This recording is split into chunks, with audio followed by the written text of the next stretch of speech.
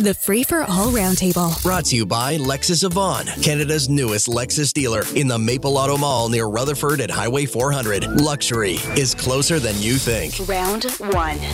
I'm Jerry Agar. I've been filling in all morning here for John Moore, but he makes a special appearance as one of the panelists on Round 1, along with radio commentator and Lagacé Dowson and Toronto City Councillor Shelley Carroll.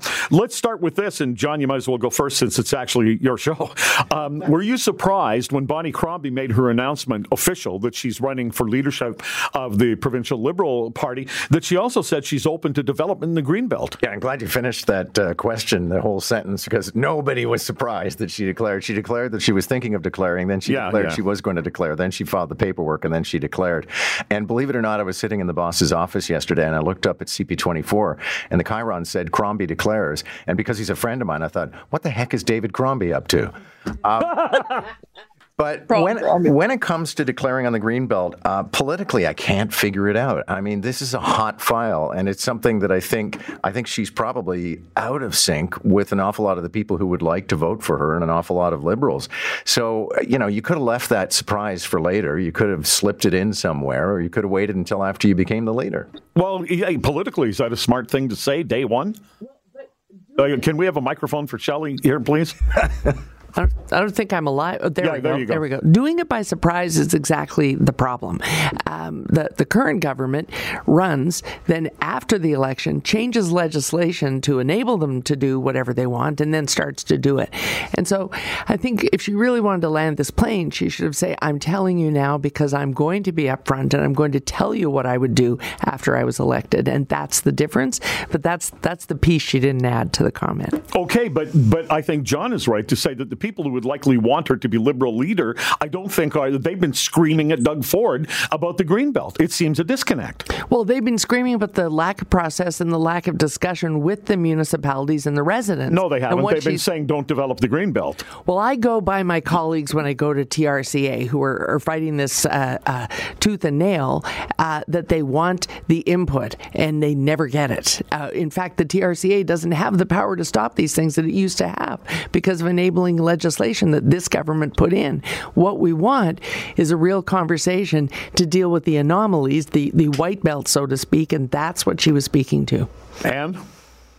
Well, so the Greenbelt, I think, is the envy of other big cities in Canada. Like, I think it's an incredible resource, and I agree. I think a lot of Liberals are like, wait a second, do not mess with that thing. That is like, a bulwark against climate change. It's a thing of beauty if you've ever been in it. Do not mess with it. And instead of, put more social housing on the order papers of the developers downtown. When they put up condos, they're going to have to include social housing in their projects. Go after those guys instead of wrecking this incredible natural resource. Yeah, I think it's a very careless signal of hers because it essentially says, here's the first thing I'm going to sell out on.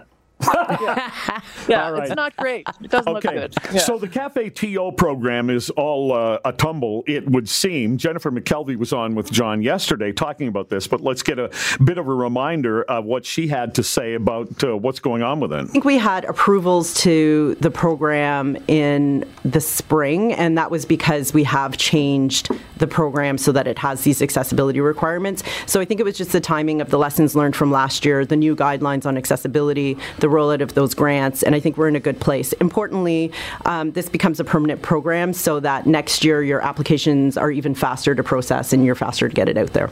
Okay, Shelley Carroll, it's obvious to go with you first on this.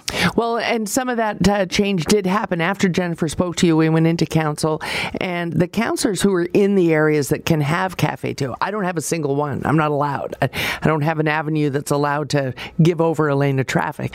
But for those that are, some of the ones that got exempted that shouldn't have been were added back in council yesterday. So that brings us up to the 400 or so that staff predicted when they said we're going to have to start charging for these, so there will be fewer. They said you'll probably land around 400, and we were at 380 walking into the council chamber and added 10 or 20 back. And then you got to look at every one of them individually, of that many of them?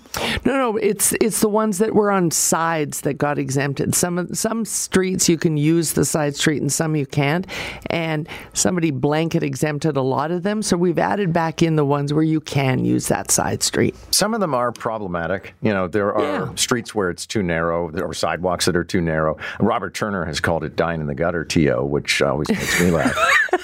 But it's also an example. Yeah, but it's outdoors. Yes, it is outdoors. But like on my stretch of Yonge Street now, the sidewalk is too thin to even walk on. So the idea of creating sidewalk dining is a bad one. In other neighborhoods, it's worked, though. And I think there needs to be a level of anarchy here, as opposed to inspecting each one by one and sending people out with measuring tapes. It's an example, Jerry, of what I've often observed on the show, which is that Toronto can take anything that works or is nice and wreck it. Well, yeah, but it isn't everyone. Not just Toronto, Let's just give a shout out to no. the BIAs, though. Give a shout out to BIAs, because on a lot of these avenues, like a dozen of them went in, no holes barred and no problems, because they went in collectively and they're easy to install, and it's one measurement for all of them. So the BIAs are partnering with us, and that's what makes this thing work. And you're not in Toronto, so do you care? Oh, no, I care because I come in fairly often and I live in the land of terraces and patios out on the streets, and Montreal is good at that. That's one of the things the city here is really good at. But I would just say that making these spaces more accessible is really important, because everybody is temporarily abled, and we do need to consider that people with mobility issues need to be able to get up and onto these patios. And also you need to demarcate them properly, and for that the city's required.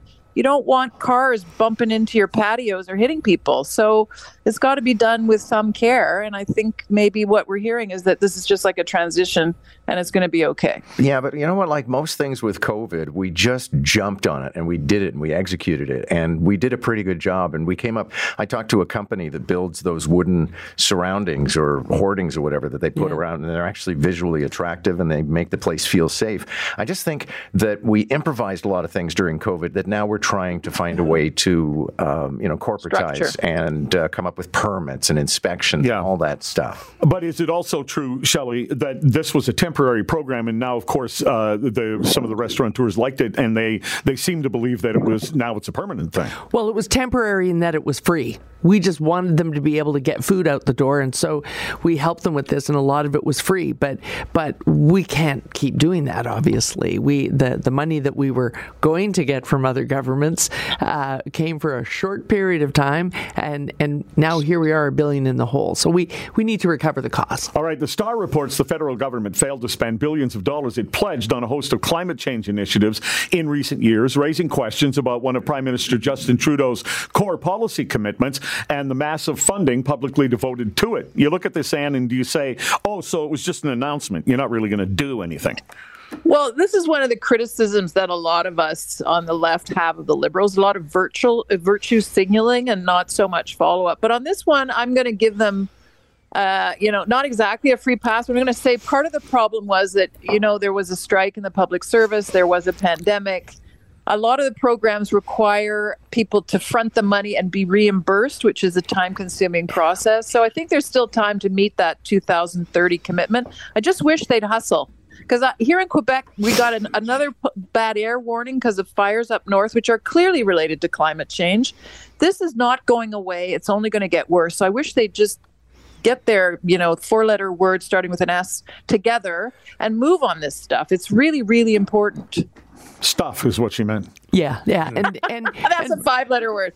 And move beyond the announcement. Actually go out and do the outreach that gets the take up in these programs. A lot of these are programs that you can only spend the money if people enroll and come to get the money. And so they should be out there, pick the target areas, go to the areas where we're on fire and try and get the home retrofits there. Try and get the municipalities there to partner in a project. And then that money will get spent, because you need partners to get that money out the door and spend it. But I don't think they go beyond the announcement to go out and find willing partners. Yeah, Mark Warner was making an interesting point yesterday when we were talking about Ontario having, sitting on extra cash. And he said, well, listen, sometimes you've announced a program, you just haven't spent the money yet. So that's an aspect in this. And as Shelley said, they announce programs like they will come. A friend of mine did this. They'll come to your house and do all these very complicated experiments. And then they'll say, here's where the leaks are and here's what you need to do. And people have to apply for that or it's not going to happen. happen. So you can say you've set aside $100 million, and if not enough homeowners approach you, then you don't spend it. All right, so we've batted back and forth whether it's worth $13 billion of taxpayer money to bribe Volkswagen to come to Ontario and build electric batteries. And, well, I guess all batteries are electric, but you know what I meant. And now we're told, not by some cranky person like me, but by the budget office in Ottawa, that it's $16.3 billion. And so I'm going to say, and growing. Is there a point where we just all give up on this? I'm not sure. I guess we've got to make the decision. Do we want this kind of industry or don't we? And if we do, then we have to, bid equal to what everybody's bidding in the United States, which we have been doing. I mean, the argument in favor of it is that once you build a factory to build Volkswagens, it's going to be here for 20, 25 years. Is it? But yeah, well, that's not always the case. It costs billions to build a factory. Mind you, we're giving them billions to build a factory. I'm still not satisfied, and I've been talking to a lot of economists about this. I said, show me the balance sheet where it's this much money in and that much money comes back. And so far, I haven't seen the math. Well, the impact on the climate, speaking of climate change, is what comes back. And remember that many of these billions are the subsidies that will roll out over several years. It is in the billions up front to build the plant. What difference does that make? It's still our money. The difference that it makes is during that time, for every vehicle and every battery bought, you are saving the climate. And that's what we're ordering people to do. We're not the problem in the climate, Shelley. Could we, for God's sake, understand? Our vehicles are. Canada is not and our the tar problem. sands are too. And if I can just jump in, I wonder if we could just please have a seat on the board that oversees this thing, because I don't like corporate welfare. I don't think we should be shoveling so much money into the back pockets of the second biggest car maker after Toyota in the world that registered huge profits in the last quarter. I'm thinking of Dieselgate. VW is a good company, except when they're not. They lied about the diesel stuff, and they got caught and they had to pay out huge reparations to me and a bunch of other people who believed them. So I think we should be just a little more critical. I'm with you on this one, Jerry. I want to fix the climate and I want jobs in Ontario and Quebec, but I do not want them to get away with a huge gift that they'll, then turn around and shut their plant in 10 or 15 years and go someplace else. Sure, they'll act like Stellantis is acting right now. But that's, and like I say, Dowson and Shelley Carroll. John Moore, curiously, is a guest on his own show. Yeah, I'm like Banquo and Macbeth.